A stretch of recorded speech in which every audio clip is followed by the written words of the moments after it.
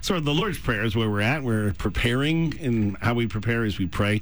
And one of the first parts of the Lord's Prayer is actually the name of it, the Our Father.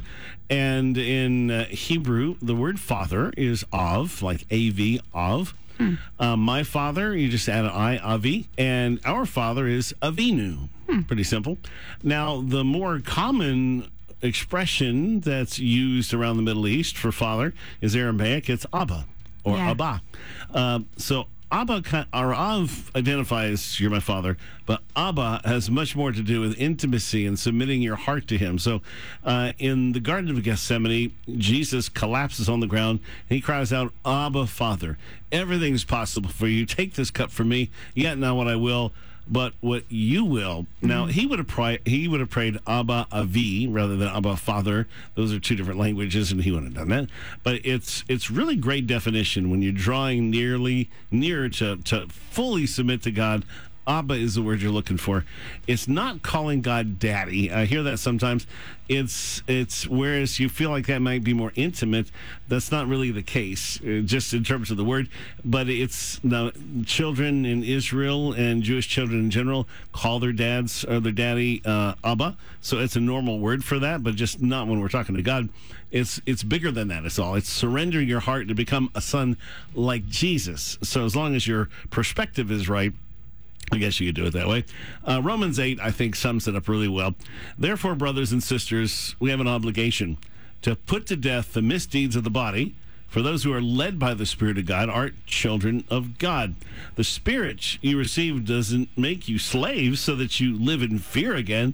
Rather, the Spirit you received brought about your adoption to sonship, and by him we cry, Abba, Father. So if you look in that scripture there, got this obligation, get rid of the misdeeds, be led by the Spirit, you're adopted.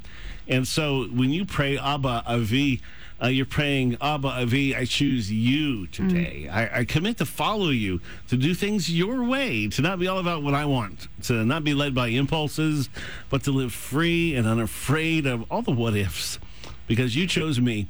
You chose wholeheartedly to become my Abba, for me to be your child. All I have for all you have. Amen. You are true. That's what you're praying. That word Abba has so much more to it. So when you pray Abba Father, it's simply Abba Avi. And our Father, if you're praying like in the Lord's Prayer in a corporate sort of way, it's Abba Avinu. So, and for me, every day, and of course, more importantly, as I taught you a couple of weeks ago, you have the name of God you could use, even though they yanked it out of your Bible, Yehovah, Abba Avi. That's, or Abba Avinu, however you want to do it. That part of it is the first lesson from the Exodus failure. That's what the Lord's Prayer is about. They couldn't imagine God being their father. They saw themselves as slaves, as unworthy, not as loved, so they could never trust him or rest in him. They saw him and treated him like a taskmaster because that's what they grew up as these in Egypt. That's what their father image was. So we really need to learn from that. God is your father, and he's a good father. So the first part of the prayer is Avinu Shabashamayim Yekadesh Shimka. Our Father in heaven, may your name may be sanctified. Normally, you're used to our Father in heaven, hallowed be your name. Pretty similar. At Sinai, the Lord said to Moses, this is what you'll say to the Israelites. You've seen it for yourselves that I have spoken to you from heaven. Now, did you notice that? They saw him and heard him speaking from heaven, but he's right there on the mountain with them, and he's in the fire, he's in the cloud, he's there, but he's in heaven. That's a huge revelation. When God spoke, he was with them in the desert, talking to them from Mount Sinai, traveling with them from Egypt to the Promised Land. We think of heaven as a faraway place, but heaven is so much closer than we think. Just that thin veil separates us, and we have access that we just never use. And that is your second lesson from the Exodus failures that's in the Lord's Prayer.